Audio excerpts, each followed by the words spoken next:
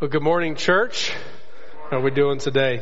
For those of you who don't know who I am, my name is Jeremy. I serve as the campus pastor out in Shabana at our Indian Creek campus, as well as the student ministry pastor with our middle schoolers here at Sugar Grove. So great to be with you this morning. Great to be joining you here at the Sugar Grove campus. And for those of you joining us online, good to be with you as well. I want to invite you this morning to open your Bibles with me to John chapter 17, if you've not already done so. We are going to be spending some time looking at the final words of Jesus' prayer, this high priestly prayer that we've been looking at the past couple of weeks. The last 2 weeks we've seen some pretty wonderful things that Jesus has prayed for, as he's prayed for his own glory to glorify the Father, as he's prayed for his own disciples we talked about last week. And today, as we kind of conclude this section, conclude looking at this prayer, we're going to see Jesus shift his focus in this prayer, not just for the guys who are with him then and there, but he's going to pray for all those who would follow him, all of his disciples for all time, as we see according to verse 20. In a 3.5-minute prayer that I did time it this week to see exactly how long Jesus prayed. At about a 3.5-minute prayer, Jesus prayed 6 times something to the effect of the unity or oneness of his disciples. That's exactly what he prays for right here in verse 20 and 21. As he considers all those who would believe. The 11 guys that he had with them then, those who would believe on account of their word, and so on down the line, even to us today. His prayer is that we would be one. 6 times, 3.5 minutes. It's a rather important thing. As Jesus is looking at leaving his disciples behind, recognizing he is leaving even us as his followers in what we could call a hostile environment, the importance of being one together is so critical. But we have to understand what Jesus is talking about when he says that he wants us to be one. And sometimes we might think of things like, I have flashbacks to when I was a kid with my 2 younger brothers, and my mom would say, guys, can you just get along? Like, be nice to each other. And that's one way to manage a 16-hour car ride. We can just be nice.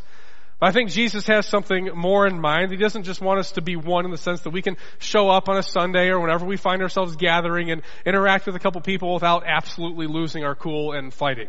I think he has a greater oneness, a greater unity in mind. As you look throughout the scriptures, you don't see that this unity amongst believers, this unity amongst us today as the church, is defined by our personalities, right? Sometimes that's what is easy for us to go to. You know the kind of personalities that tend to rub you the wrong way, and it's just easy to avoid those kind of people and surround yourself with people that are easy to get along with. That's not what Jesus is talking about. He's not talking about our preferences, that we just go to places and are a part of things that are structured and happen the way that we prefer them to happen. He's not talking about our philosophies, the ideas that we have on how ministry is supposed to look, or what is a church service really supposed to be like. He's talking about a unity that's altogether deeper than each of these things. When Jesus talks about being one, he has a deep-seated familial unity in mind. Now, in our house, we have a 2-year-old boy who loves dinosaurs. Anybody else had something like that or living in that world right now? No. Okay. All right. So, we do.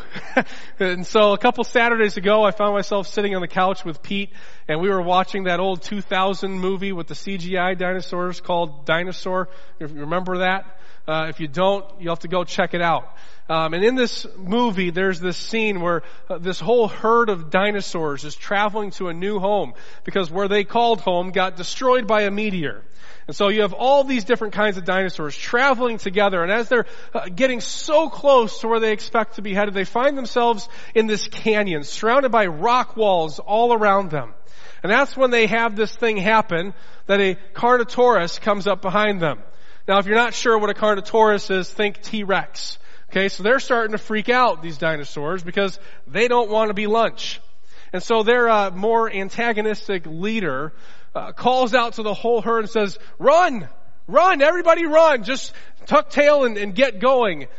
He lives on this mindset of the survival of the fittest, that just don't be the slowest one. And, we joke about that today. If you're going to go hiking and, you come across a bear, you don't need to outrun the bear. You just need to outrun whoever's with you. And that's not the idea that their other leader had. This up and coming protagonist leader in this movie. He's like, guys, don't run. He'll pick us off. We'll all be lunch. No, stand together. And everyone's like, stand against a T-Rex? What? Nobody does that.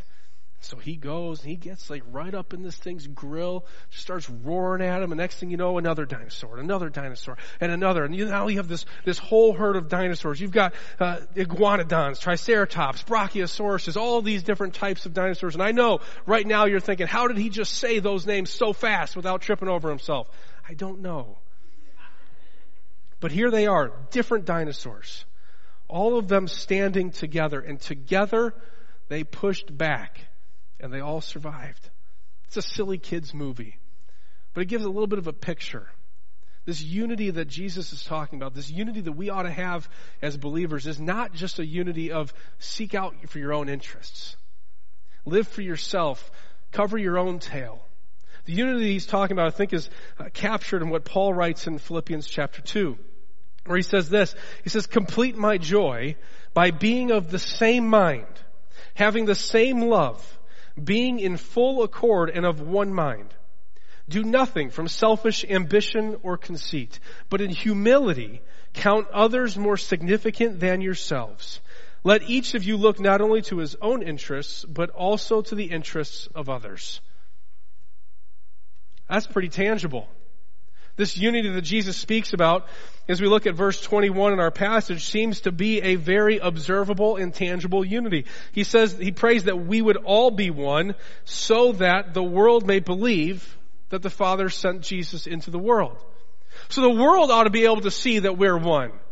And can you imagine a whole community, a church, a people, a group of disciples who lived by what Paul was talking about? Selfless, humble, putting the interests and needs of other people above themselves. If we were all doing that, think of the kind of picture that would give to the world. The kind of community, that seems attractive. That's different than what the world is preaching. That's different than what you're going to find outside. Because that's a community that's defined by Christ. Paul goes on there and he says, have this mind among yourselves, which is yours in Christ Jesus, who though he was in the form of God, did not count equality with God a thing to be grasped. But he emptied himself by taking the form of a servant, being born in the likeness of men, and being found in human form, he humbled himself by becoming obedient to the point of death, even death on a cross. And so Paul in effect says, guys, this unity, this oneness that we have as followers of Jesus Christ, as the church, as his people, is modeled to us in Jesus. We cannot find that unity apart from him. Have this mind among yourselves, which is yours in Christ Jesus. And so us being unified, even as a church, is not being unified just in the sense that, hey, we're together by association with one another. Our unity runs much deeper than that. Think family unity, right? With all the differences in your family, you stick together through it all. You want what's best for your siblings and your parents and all those that you love. That's the kind of picture that we have here. To model after Christ. To recognize that this unity, this oneness is derived from Christ and Christ alone. That is driven by the power of the Spirit. Right before Paul said all that, he said, if there's any participation in the Spirit, have the same mind. So we walk by faith. We walk by the Spirit. And is devoted to one another. It's not living for Jeremy anymore. Those of you who are married, hopefully you found this to be true for yourself, that when you got married, it's not just about you anymore. When you had kids, it's not just about you anymore. That your life is now bound up with somebody else. Your interests, your needs are bound up in that person as well. That now you're concerned about them. What if as his followers, his church, we had that same mind? So that we could come together and be, as Jesus says in verse 23, perfectly one. Perfectly one.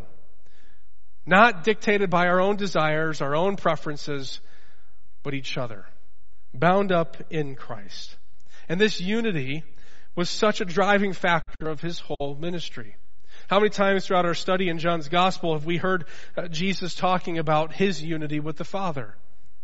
We've seen Jesus say things like, I and the Father are one, that you may know and understand that the Father is in me and I am in the Father. We've seen him say, for whatever the Father does, that the Son does likewise. It's through and through. And that's the same unity that we are invited into. And see verse 23, or 22 into verse 23, that they may be one even as we are one. I in them and you and me, that they may become perfectly one. That is a radical community. When we are devoted to each other, committed to each other's well-being and our interests. And it's that unity that Jesus shared with the Father that allowed him, as he opened this prayer, to say, I have accomplished the work that you've given me to do. It's that unity that allows him, even in our passage in verse 26 today, that he can say, I have made known to them your name. You and I, as his followers, as his disciples, as his church, have been welcomed into that unity that we are in him. And as we are in him, we are in one another. We are bound up together. It is no longer this individualistic culture that we live in. In the church, as followers of Jesus Christ, we are together, one in each other, with a common interest. Now, we had to lay that foundation. I know we're going to get to our outline, but if we miss this idea of what Jesus is talking about, of this unity and this oneness, we're going to miss the beautiful things that he brings up in this passage. If we define that oneness just as being able to walk in and walk out and be nice to one another, we've missed the beauty of what Jesus calls us to as his followers. So I want to look this morning at three things that Jesus reminds us of in this prayer, especially as it relates to the unity within the church. The first of those we see come up in verse 20, that Jesus' prayer reminds us that there is one church. One church. I do not ask for these only, speaking of those guys who were with him at that time, but also for those who will believe in me through their word. Now I want you to, for a second, look around this room. And I mean that. Be the awkward person and look at somebody. Look behind you. Look at all of the people who are gathered here today. This is one service, meeting at one location at one time. We are the fulfillment of Jesus' prayer in verse 20. Those who will believe on account of their word. And we are but a small sample. A small sample.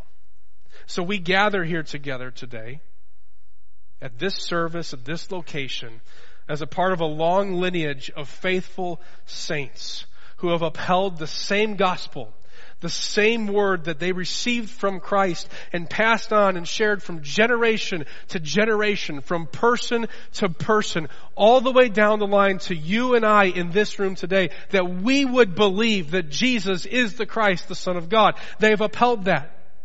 And so we gather together as part of that community. And we gather together today in Sugar Grove to proclaim and sing the same gospel that was entrusted to a handful of ordinarily extraordinary men a couple thousand years ago. 11 guys originally over there on the other side of the world, and here we are in Sugar Grove. Same gospel, same hope, same glory to God. And we gather here together today this morning having received and been entrusted with that same gospel, that we would share it with other people as well. For all those who will come after us. I want you to think, what's the legacy of Village Bible Church? You ever thought about that? What will this church be like 100 years from now? When every one of us in this room are dead and gone. I pray that this church would go strong.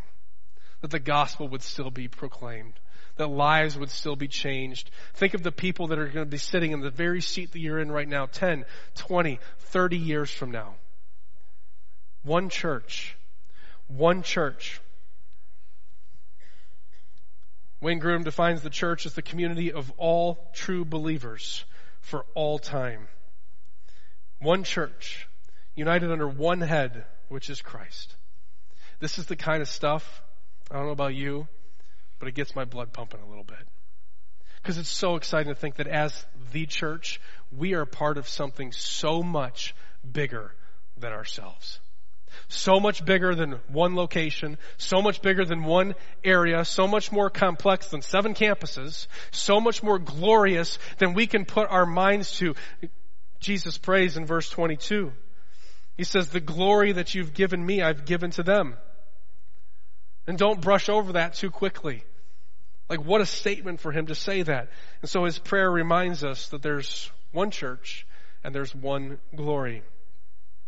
How crazy is that, to let it sink in for a moment? The glory you've given me, I have given to them. Wow. And then you start to ask the question, what is that glory? You start to ask the questions like, do I view the church as glorious? Do I view the bride of Christ as wonderful and spectacular? What is it that Jesus has given to us? And so look at that. Let's look at a couple of things, even in this prayer, that Jesus says he has given to his followers. In verse 8 and 14, Jesus says, I've given them the Father's word. In verse 2, Jesus says, I've given them eternal life. In verse 23 and 26, he's given us the love of God. In other words, brothers and sisters, the glory of the church, as we look at it, is not just a product of the church. It's not just the church in and of itself. The glory of the church is not something that the church just produces. The glory of the church fundamentally is the glory that has been bestowed upon the church, given to the church, so that who the church is and what the church does becomes a manifestation of that glory, so that the world may believe. There's one glory, and that glory comes from God. And we're reminded of the times where we read in scriptures, it is from him and for him and to him. One glory, unto his glory be done. The church is seen as glorious in Christ. Why? Think of what we talked about last week. Pastor Tim talked about sanctification. The sanctification of his disciples, becoming more like Jesus, less like the world. Reminds us of Ephesians chapter 5. When Paul is writing to husbands, and he's telling husbands, love your wives as Christ loved the church. What did Christ do? He says he gave himself up for her, that he might sanctify her, having cleansed her by the washing of water with the word, so that he might present the church to himself in splendor, without spot or wrinkle or any such thing, that she might be holy and without blemish. And so that's how God looks at the church. And so I ask you again, have you thought of the church as glorious? Not glorious because of what we are in and of ourselves, not glorious because we found a way to get together on a consistent basis, but glorious because Jesus has made us glorious. Glorious because it is the glory of the Father bestowed upon us as his church, so that the world may see and believe. To him be the glory forever. And yet, Jesus is so glorious that we have just tasted of his glory. So glorious that we can't perceive of the extent of just how wonderful and glorious he truly is. That we could read, as in John 1, where it says that Jesus has showed us his glory as of the only Son from the Father. That as Colossians says that he is the image of the invisible God. As Hebrews says that he is the radiance of the glory of God, the exact imprint of his nature, and yet we have only seen in part. There is a gloriousness to our Savior that we cannot fathom right now. We cannot wrap our heads around right now. You ever think of Moses with the Lord back in Exodus? Lord, show me your glory. Okay, I'll show you. But you can't see my face because no one can see me and live. So I'm going to hide you in a rock. And when I pass by, when my glory passes by, you can see the back end. And what happens? His face lights up. It's crazy. There is a glory to God that we cannot wrap our heads around right now. But one day as you and I enter into heaven, we will see the glory of our Savior on full display. He prays to the Father in verse 24, Father, I desire that they also, whom you have given me, may be with me where I am, to see my glory that you have given me because you loved me before the foundation of the world. And so here and now we stand united as one church, looking not to our own interests and our own needs. And we also look ahead with anticipation for that one glory that we're going to see in full display when we enter into eternity. And I can't wait for that day. Man, will our jaws drop? How could we describe such a wonderful thing that in Revelation we're told there will be no need for sun or light because God himself will be the light. How glorious is our God. The same glory that you have given me, I have given to them. That on that day, when we enter, all things will be made clear. Paul writes in 1 Corinthians, he says, "For now we see in a mirror dimly, but then face to face. Now we know in part, then we shall know fully, even as we have been fully known. And so now, faith, hope, and love abide, these three. But the greatest of these is love, because brothers and sisters, as the bride of Christ, we have been crowned with the everlasting love of God.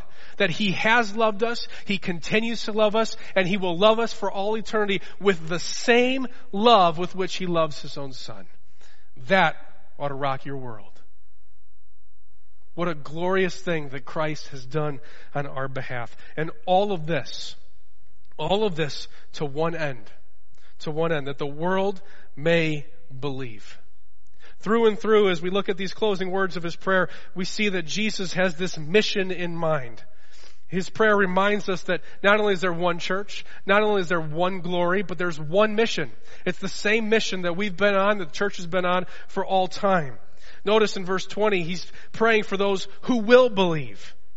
There will be those who will believe. In verse 21, he prays that we would all be one so that the world may believe that you've sent me. In verse 23, he says that He's given us this glory so that the world may know that you sent me and loved them even as you loved me.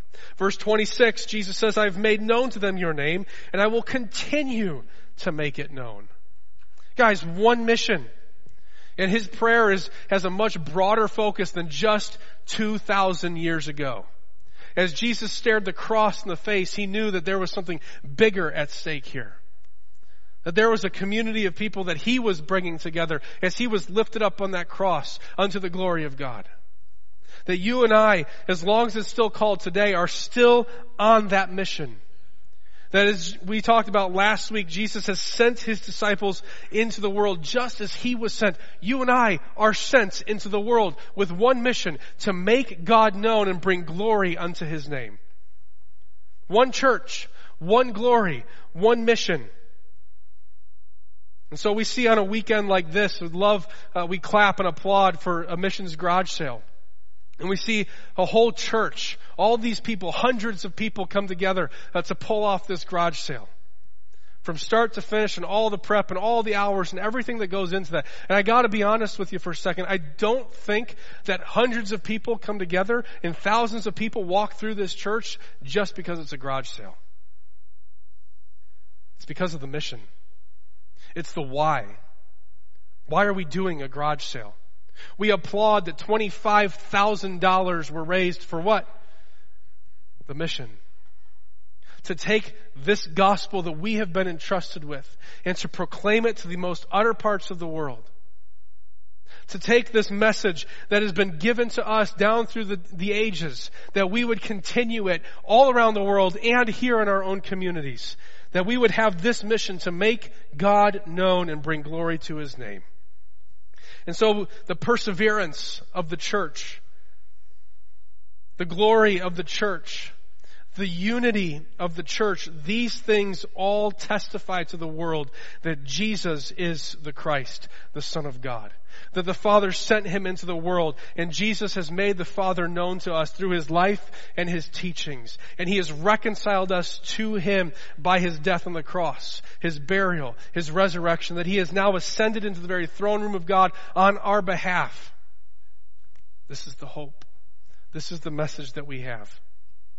And so Jesus' mission, His vision is not just to make as many converts, it's to make disciples.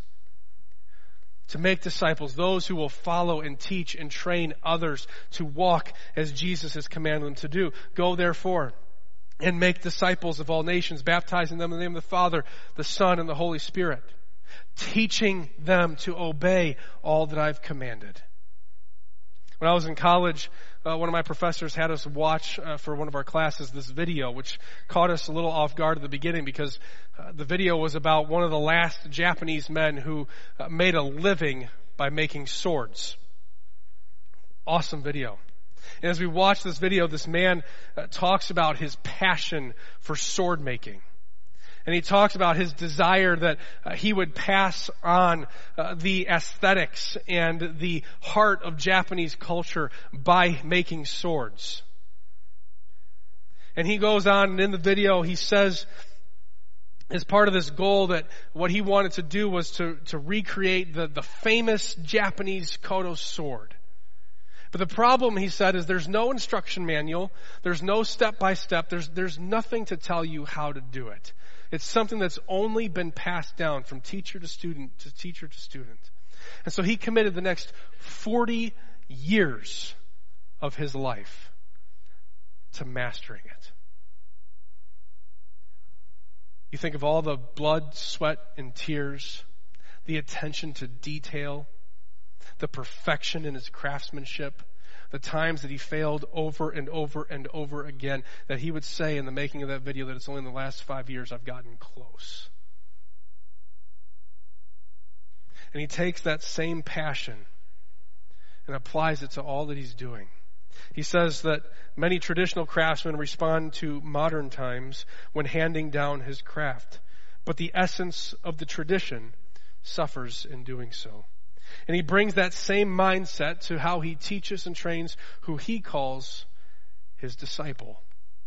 The man he's teaching to make swords just as him. And he says this. He says, I want my disciple to surpass me as a sword maker. It is my duty to build up a disciple better than me. Otherwise, the tradition will wear thin with time. What a beautiful picture. And I start to wonder at times if we replaced some words there, if we said, could we say that many traditional disciples respond to modern times when handing down his faith, but the essence of the tradition suffers. I want my disciple to surpass me as a follower of Christ. It is my duty to build up a disciple better than me. Otherwise, discipleship will wear thin with time. I wonder if we brought that same zeal, that same passion, that same commitment to our parenting. If we looked at it and said, as a parent, I want to raise up my children to be better disciples than I am. That if we brought that same mindset to our small groups, our Sunday school classes, our student ministry small groups, everything across the board, all that we do about discipleship, training up people to follow Christ. And I want to do it so that the people who are following would be a better follower than I am. So that the discipleship of the church would grow stronger with time. That's the vision. That's the mission. Paul says to his own disciple Timothy in 2 Timothy chapter 2, he says, You then, my child, be strengthened by the grace that is in Christ Jesus, and what you have heard from me in the presence of many witnesses, entrust to faithful men who will be able to teach others also. And so I ask you today, are you part of this one church? This one glory? Are you living on this one mission? Are you taking what has been entrusted to you and passing it along to someone else, teaching and training them to follow Christ in such a way that perhaps they would follow even closer than you have? As we look at Jesus' prayer and we conclude so many wonderful things, but we're reminded today that there's one church, one glory, one mission to make God known and to bring glory to His name. You and I today are caught up in something far bigger than ourselves. To God be the glory in all things. Amen?